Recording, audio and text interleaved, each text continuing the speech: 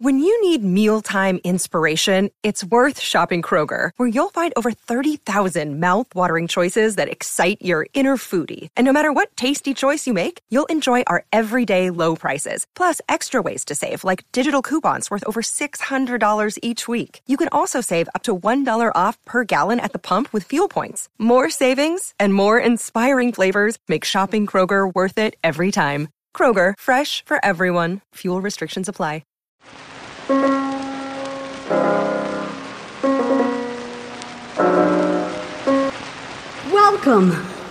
Welcome. How cats chat with people. It's the Improbable Research Podcast. I'm Mark Abrams, editor of the magazine Annals of Improbable Research. This is all about research that makes people laugh, then think. If you like what you hear today, consider supporting us at our website, improbable.com.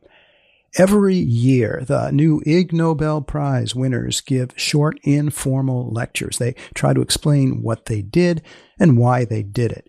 The Ig Nobel Prizes, you probably know, honor achievements that, yes, make people laugh, then think.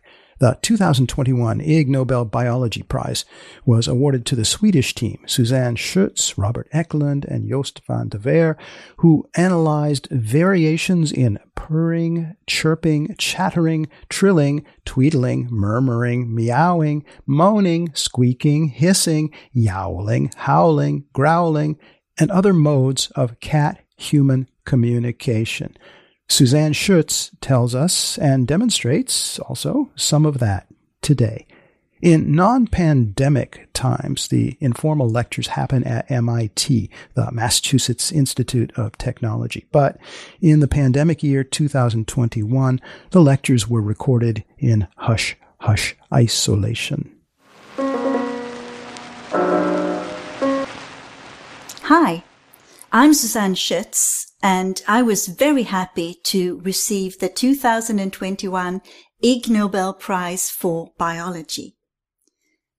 I'm a researcher of phonetics, which means that I normally study human speech, but I've also studied the vocal communication of domestic cats. In this informal lecture, I'll try to explain what I did and why I did it, and I'd like to start by playing this video.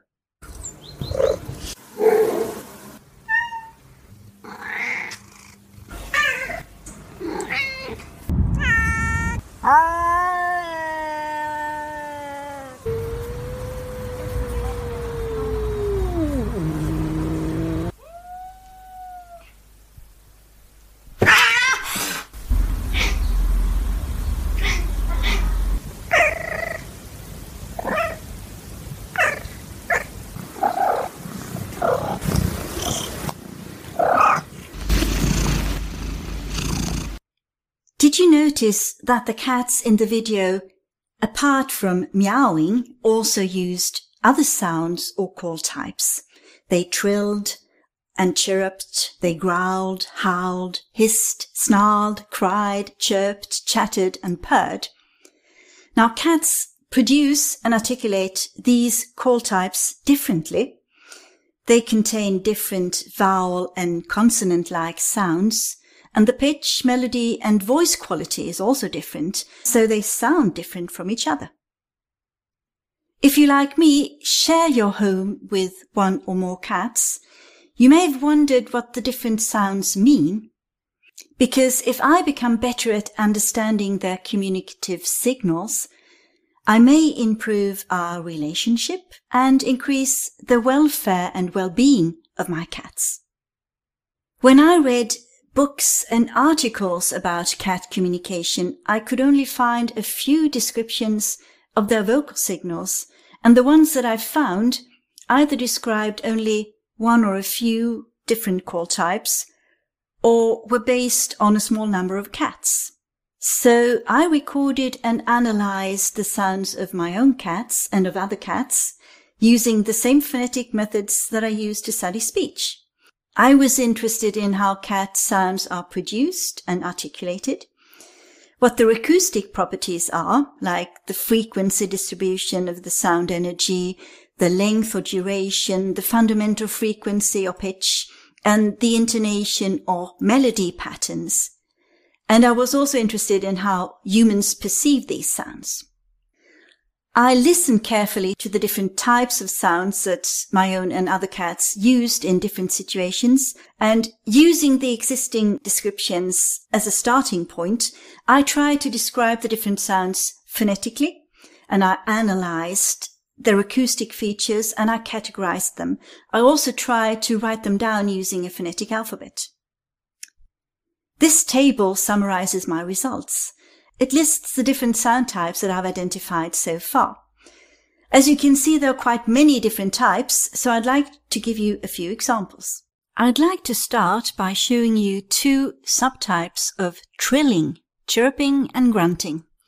Now, trilling is a very friendly sound. It's produced with the mouth closed, and it's voiced, and it has sort of pulsating vibrations. You can see that in this diagram here, which is an oscillogram, that these regular pulses occur.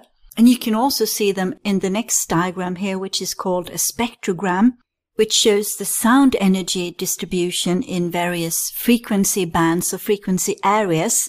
So the darker, the more energy. So we have a dark band here with much energy, and you can see the pulses again. And then there are lighter areas with less sound energy, and then there's a dark band again around 4,000 hertz, and the next one around 6,000. At the bottom, we have the fundamental frequency, the pitch contour. It rises towards the end, and it's fairly high-pitched. Now, the grunt also has these vibrating pulses, but the sound energy is concentrated in the very low frequency area, around 1,000 hertz, and the pitch contour is much lower and it's more level. So this is a grunt.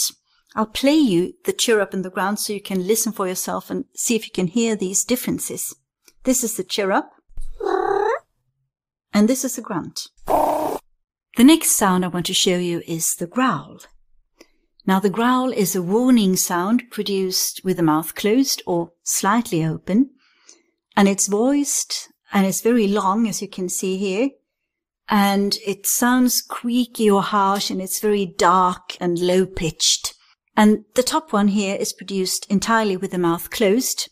It's long and regular, pulsating. You can see each of the pulses of the vibrations in the spectrogram, and you can also see that the energy is almost entirely concentrated below 1,000 hertz, so it's really dark and low. And the fundamental frequency, the pitch contour, is also a bit rough. Now, the lower one is produced with the mouth slightly open, so the acoustics are slightly different. There's more energy in higher frequencies where the mouth is open. But again, the fundamental frequency is level and rough like this. And I'll play you these two examples. First, the one with the mouth closed sounds like this. And the lower one, you can look at his lip, he's curling up his lip in the beginning of the sound. Sounds like this. The next sound I want to show you is the hiss. Now, the hiss is also a warning sound, but it sounds completely different from the growl, and that's because it's produced articulated differently. The hiss is produced with the mouth held tensely open, the teeth are showing, and it has no voice, it's voiceless. Instead, there is audible noise of varying color. And I'm showing you two different hisses here. The top one is brighter in color. It has more energy in the higher frequencies, whereas the bottom one has its energy at lower frequencies, and so it sounds a bit darker. I have only one video of a cat hissing to show you, but I will play you the lower one to show you the difference between the two sounds. So listen carefully now. This is the top one. And the bottom one. The final sound I want to show you is purring. Now, purring is produced with the mouth closed most of the time, and it's produced both during inhalation and exhalation, so it can go on for minutes at a time. It's very soft and, of course, extended, it's breathy, and it's a regularly vibrating sound at around 20 hertz. And cats don't only purr when they're happy, they also purr when they are hungry, stressed, in pain. And I have two diagrams of purring here. The top one, you can see clearly the two phases. This is the inhalation phase, and then we have the exhalation, the inhalation, the exhalation. And you can see the phases in the spectrogram as well. But most of the sound energy is at very low frequencies. And you can see that the fundamental frequency is around 20 hertz. Now the bottom one is actually a variant of purring where there's some trilling going on as well. So this is the exhalation phase where we have the trill. You can see the pulses resembling the trill. Then we have an inhalation phase, which is softer in this case. And then we have a trill again, which is merged with purring. And then again, the inhalation phase. I'll play you these two so you can hear the difference between them. Starting with the top one. And then the bottom one. So, the domestic cat has several phonetically distinct sound or call types, and there is also quite a large variation within each type, depending on the individual cat, just like human voices differ between individuals, and on the situation or context, on the mood or mental or emotional state of the cat. And you can find this variation in the length of the sound, the loudness, in the pitch and melody, and also in the voice quality. If you want to learn more about how cats vary their voices and what their different sounds mean, you could check out my book, The Secret Language of Cats, which is available in several languages.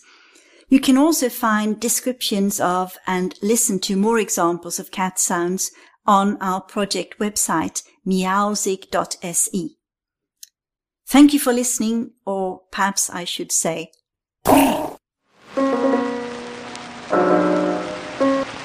You've been listening, if you've been listening, to a genuine episode of the Improbable Research Podcast. Today, 2021 Ig Nobel Biology Prize winner Suzanne Schutz told how she and her colleagues studied how cats chat with people. You can see video of this lecture on our website, improbable.com.